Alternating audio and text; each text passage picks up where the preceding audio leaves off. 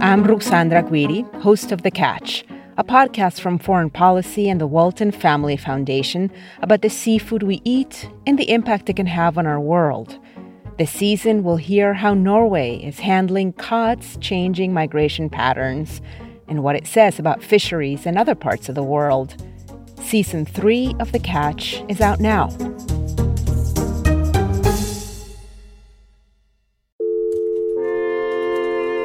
From the newsroom of The Washington Post. Hi, this is Vanessa Williams from The Washington Post.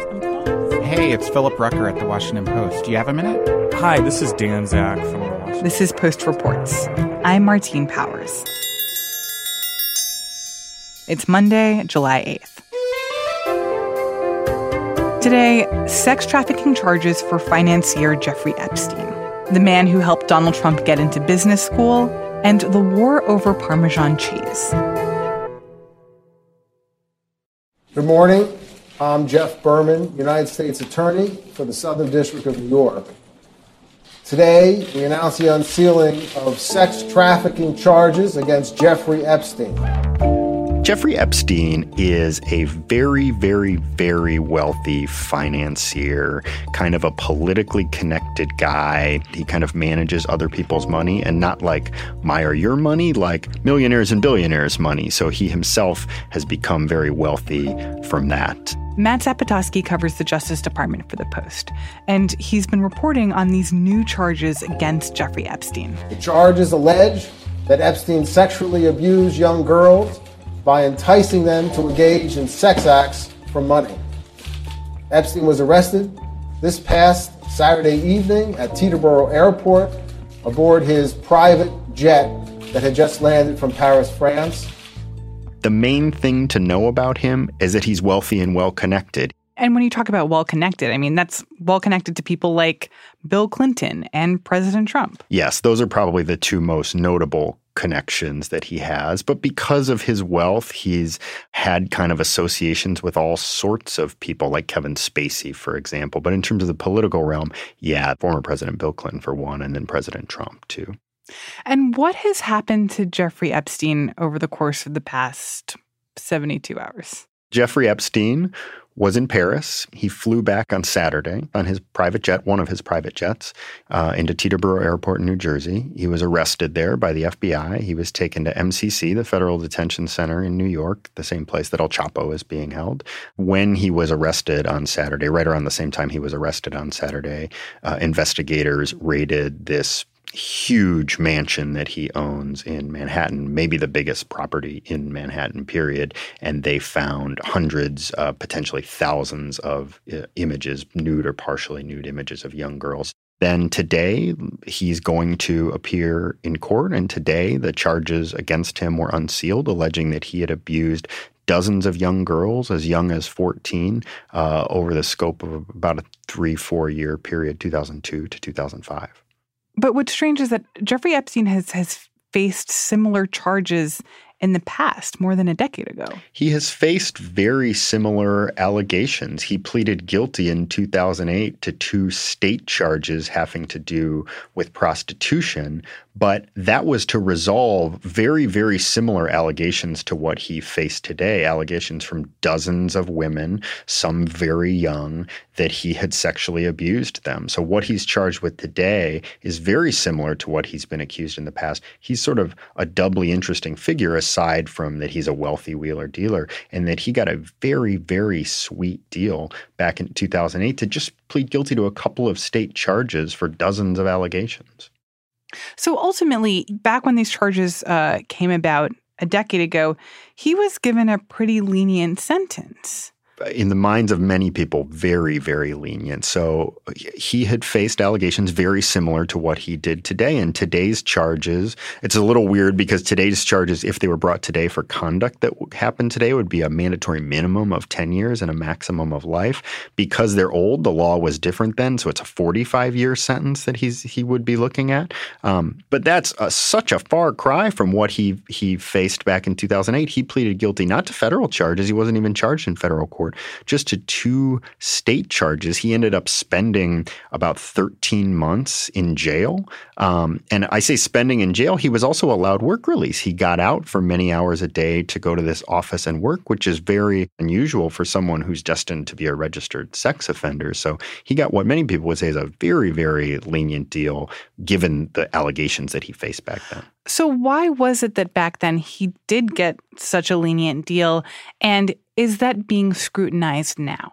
The short answer is we don't have a very decisive answer on why he got such a good deal. His victims say that it was because he was wealthy and well-connected. He hired a super powerful defense team that included Alan Dershowitz, who I'm sure many people know from television.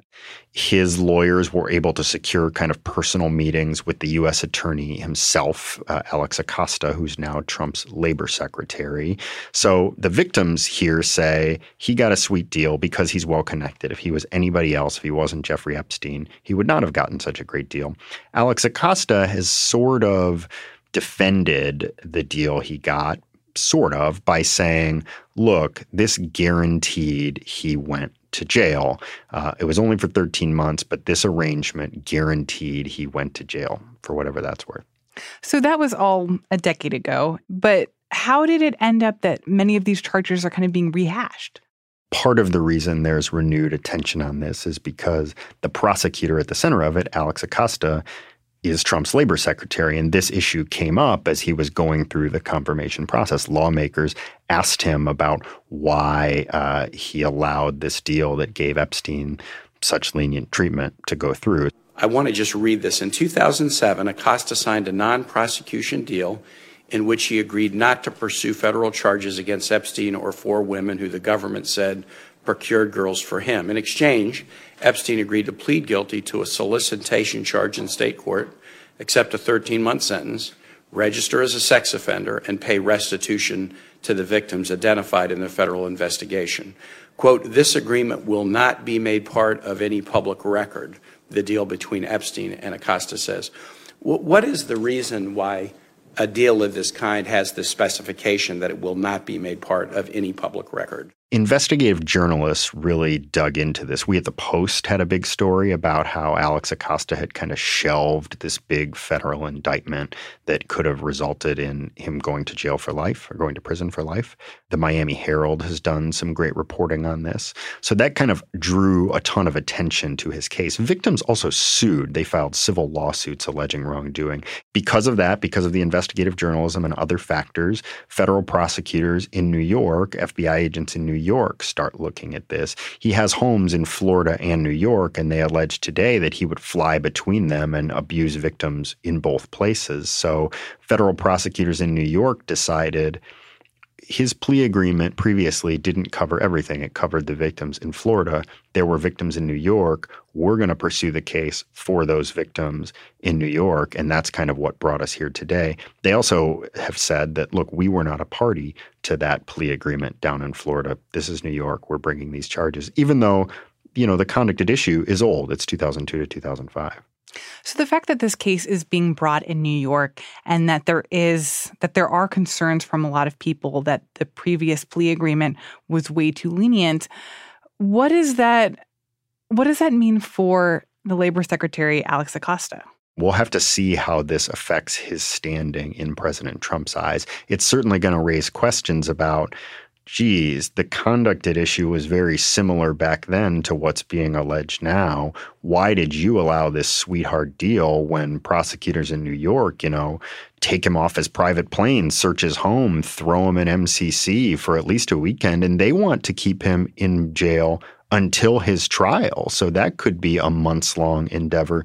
Even before he goes and kind of answers for the charges, I think there would be a lot of questions, renewed questions. Alex Acosta has already faced immense questions about this, but renewed questions about why he signed off on this deal that was just so sweet.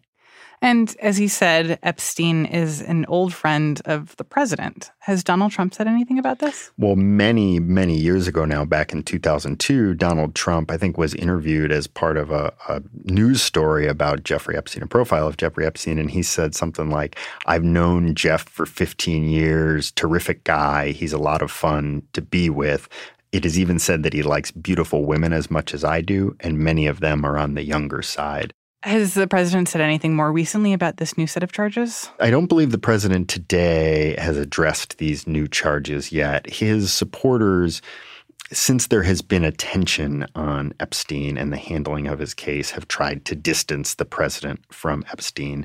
They were both Manhattan guys. I think it's pretty clear that they knew each other, by President Trump's account, knew each other for years. But President Trump more recently has sort of distanced himself from Epstein. Some of these accusations came out, before this previous round of criminal charges, but then more of them have come out over the last decade. I wonder if these kinds of accusations are being taken more seriously now because of the kind of climate that we're in, where there is more pressure to hold men to account, especially powerful men, when they are in a position to abuse women. I think you can't ignore the impact that the climate is having on the way prosecutors are handling this now.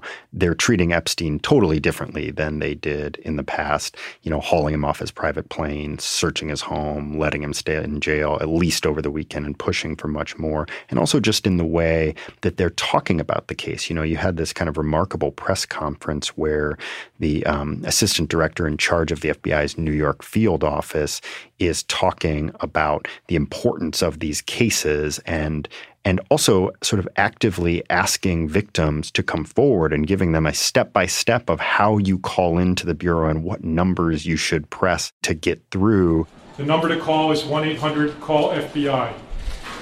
I'd like to take a moment to speak directly to the victims who will call that number. When you call that number, you'll receive a series of prompts. You'll be asked if this is representing a major case in the country. The answer is yes, it's number 4. You will then be driven to the top of the list, and the Jeffrey Epstein matter is number 1 on the major case list in the country when you call that 1-800-CALL-FBI number. Your bravery might just empower others to speak out about crimes committed against them. It's important to remember there never was, nor will there be, an excuse for this kind of behavior. We know that reliving these events can be brutal.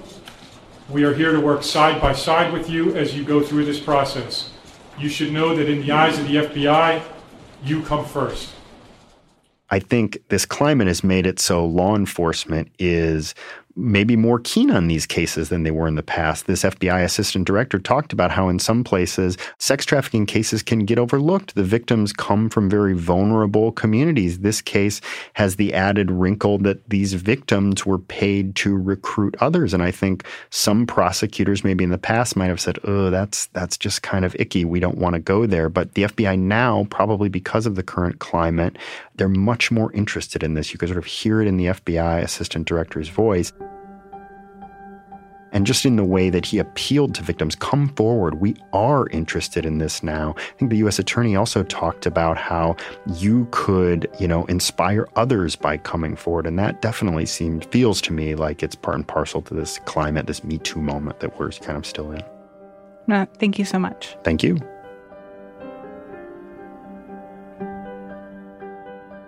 Matt Zapotosky covers the Justice Department for The Washington Post.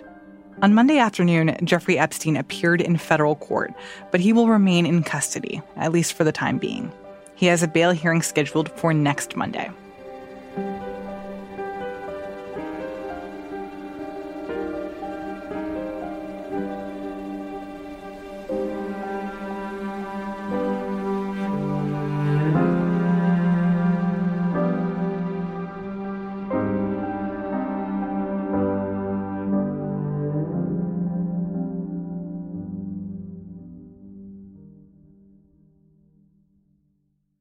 Who are you? What do you do? I'm Michael Kranish. I'm a political investigative reporter at The Washington Post. And why did you decide to look into how President Trump got accepted to the University of Pennsylvania? President Trump has made a big issue of his Wharton education at the University of Pennsylvania. I went to the hardest school to get into, the best school in the world, I guess you could say, the Wharton School of Finance. So I went to the Wharton School of Finance, which is considered the best business school, okay? Got to be very smart to get into that school, very smart.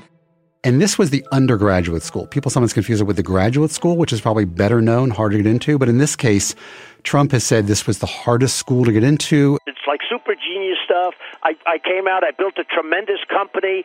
I had tremendous success, the art of the deal, the apprentice, everything.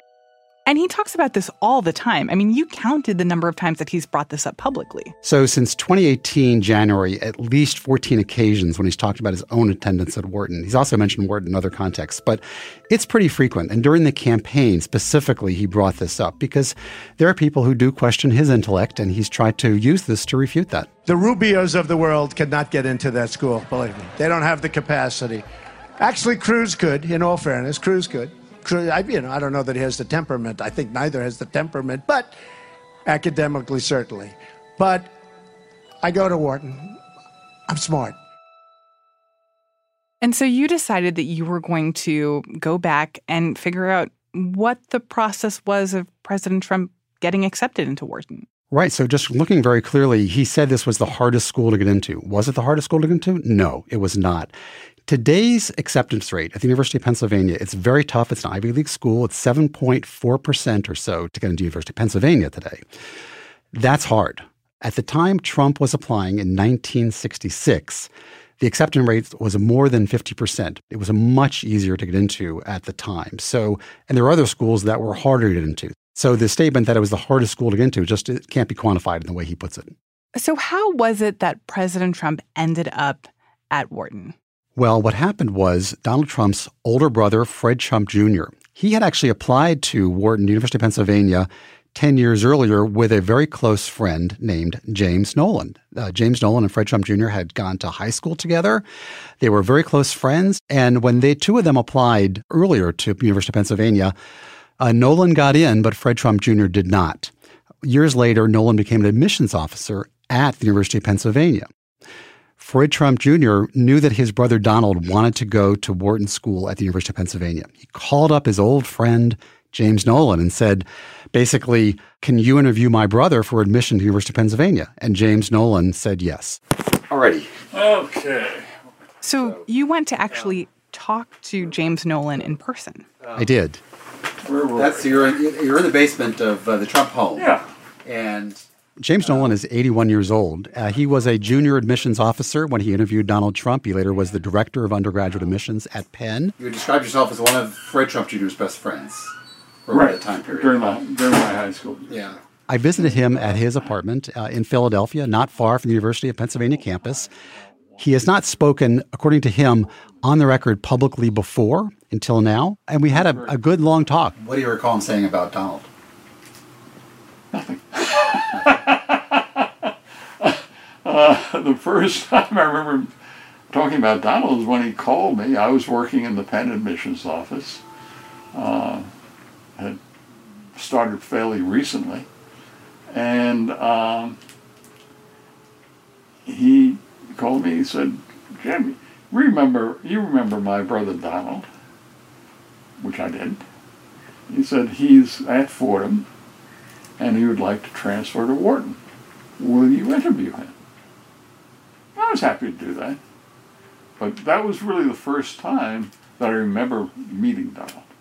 What was he like? Well,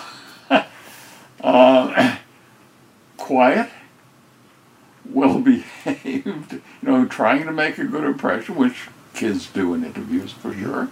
I guess anybody does in an interview. Unremarkable.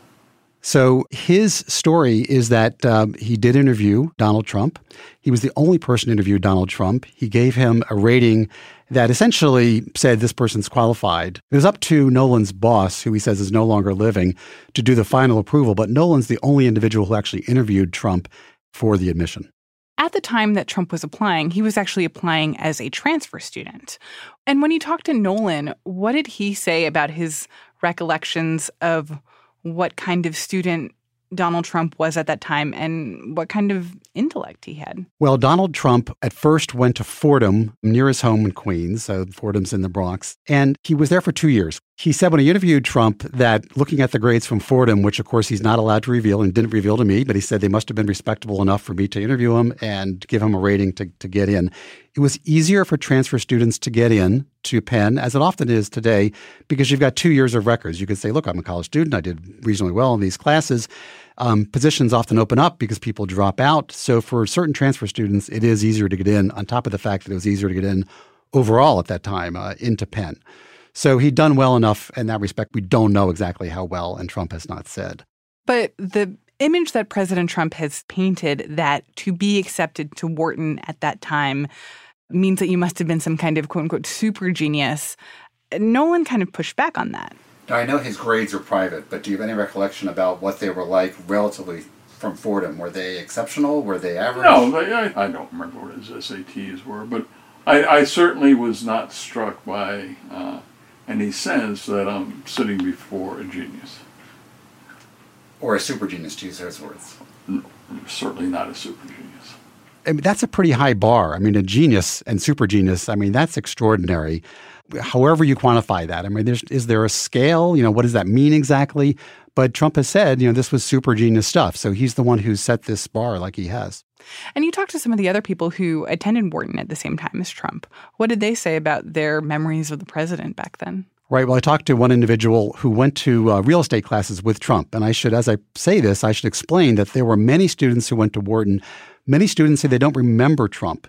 Trump was in a small real estate segment. Maybe there was a half dozen students in a certain class, for example. So there's only a small number of students who actually do remember being in class with Trump. So I did talk to one individual, for example, who was in class with him. In fact, this individual led a study group for the real estate class. He remembers Trump showing up at a couple of study groups and then not showing up after that.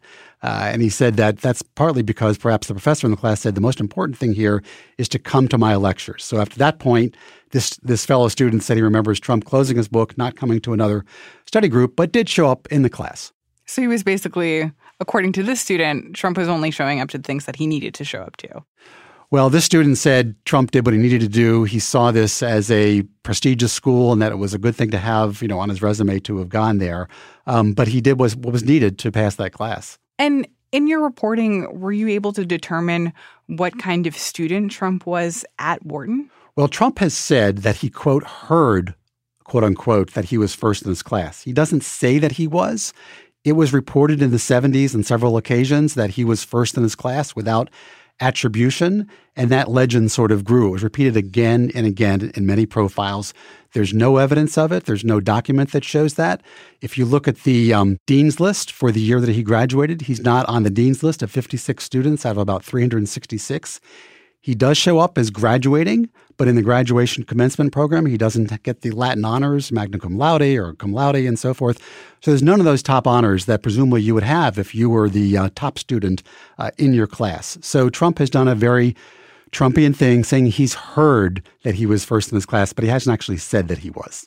But the fact that we don't really know about what his grades were there, that's kind of ironic because President Trump was often very skeptical of President Obama's grades and had publicly called for Obama to release his grades from Columbia and Harvard and basically suggesting that he wasn't a great student. Right. Well, he had said, he'd heard, quote unquote, that Obama was a terrible, quote unquote, student. Of course, Obama edited the Harvard Law Review. I mean, there's no evidence that he was a terrible student. In fact, that's a pretty high honor to receive. But he did throw that out against Obama. I believe it was in 2011. Challenging Obama to release his transcripts. In fact, Donald Trump has said to Fordham through his lawyer, I'll sue you if you release my grades, said the same thing to Penn. Trump himself has not released his own transcripts. From your reporting, what is your sense of how President Trump's experience at this prestigious business school changed him or influenced him? Well, Trump went to Wharton. He was there in class. He didn't stay there during weekends. He went home to work on his father's business. Later on, when he wrote his autobiography, or it was ghostwritten, but his name's on it, The Art of the Deal, he said, that the degree didn't necessarily mean that much, but he became aware of the fact that many people put a lot of stock in the fact that he went to Wharton. So he talked about it a lot. So that is, I think, revealing. He wrote that in 1987. He graduated in 1968. So he's talking there about, he sees the impact. He sees this makes a difference to people, that they're impressed by the fact that he was a graduate of Wharton. Why do you think it's important to go back and report on this relatively short period in President Trump's life? Well, it's really because of what Trump has said. He's talked about this repeatedly. As recently as June 19th, he mentioned that he went to Wharton. He was at a ceremony giving a award to a economist named Arthur Laffer, who invented what was called the Laffer curve. In 1999, Time magazine named Dr. Laffer one of the greatest minds of the 20th century. Former Wall Street Journal reporter Jude Wanniski wrote, "In studying public finance, there is nothing more important than an appreciation of the Laffer curve." And Trump, during that statement, said that he had studied the Laffer curve many times when he was a student at the Wharton School. I've heard and studied the Laffer curve for many years. The Wharton School of Finance. It's a very important thing that you've done, Art. Very important. Well, he graduated in 1968. Laffer curve was written out by Arthur Laffer in 1974, so that would have been impossible. But he keeps on bringing this up, how good he was at Wharton, what he learned at Wharton. So this economic theory was invented after President Trump was actually in school, but he talks about it all the time as a thing that he became an expert on while he was in school? That's what he said last month at the White House, yes. What do you make of that? Maybe he misremembered. Maybe he's talking about other things, but it's just something that didn't compute. You just look at the years and the timeline; it doesn't add up. But it does seem like in all of these different ways, this seems to be a time that President Trump figures out that it's not always about the truth of how much you were actually learning, but about the name and the brand and the sort of reputation that comes along with it. I think that's very insightful. He really does put a lot of stock in that. He learned a lot about branding, obviously putting his own names on building after building. So he sees that people do recognize there's some value in that. Trump has made this a foundational story of his biography. Time and again, he will talk about going to Wharton, that getting into Wharton was incredibly hard. He'll bring this up again and again when people question him or his intellect in some way or question the types of words that he uses or whether he reads books. And he'll say, look, I went to the hardest school there was to get into, and it was super genius stuff. So it's something that he comes back to, dips in that well again and again and again, as recently as a few weeks ago. So clearly it's important to him. He brings it up and casts it in the most extraordinary light, saying how hard it was and super genius. When in reality, according to the admissions officer that I interviewed, it wasn't that difficult to use his words at the time. Michael Kranish is an investigative political reporter for The Post.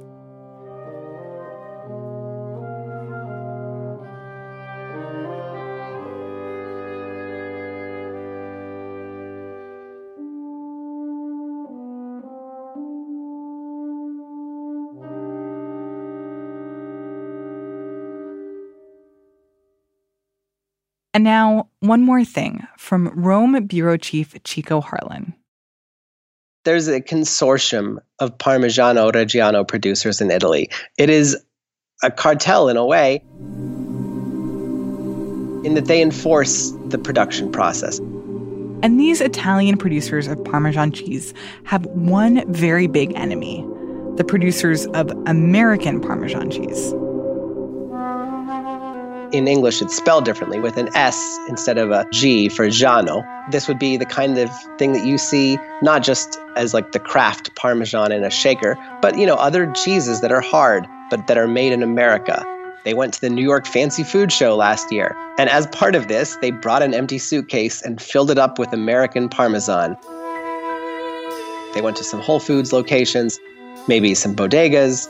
New York has any kind of options. So they return to Italy with this trunk full of Parmesan, and they test it. They have a laboratory. They scrutinize it for heavens knows what kind of variables. I don't think they were ever going to find a cheese where they decided, oh, this is superior. We've been doing it the wrong way for 900 years. But they did. They were happy to tell me their conclusions, which is that these cheeses don't stack up. And in fact, they don't even acknowledge them as Parmesan. They just say that this is cheese. What is it? It's just a generic hunk of cheese. Italy is trying to police the fake cheese, as they call it. They have a government office, a not small government office with several hundred employees that operates out of Rome, where they try to patrol the internet. And if Italy sees these sort of knockoff Italian products, being sold into the European Union or in other countries that have agreed to uphold Europe-type rules, they can go after this cheese. Italy's government is not exactly in love with the European Union, but they are heavily reliant on Europe to be the attack dog. So this is an example where Italy kind of strikes the pose of being always the fish-shaking country that is frustrated with the EU, but they're thankful to be in the EU as well. Chico Harlan is the Rome bureau chief for The Post.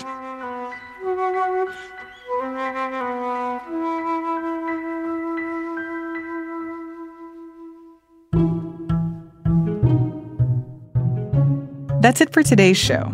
Thanks for listening. I'm Martine Powers. We'll be back tomorrow with more stories from The Washington Post.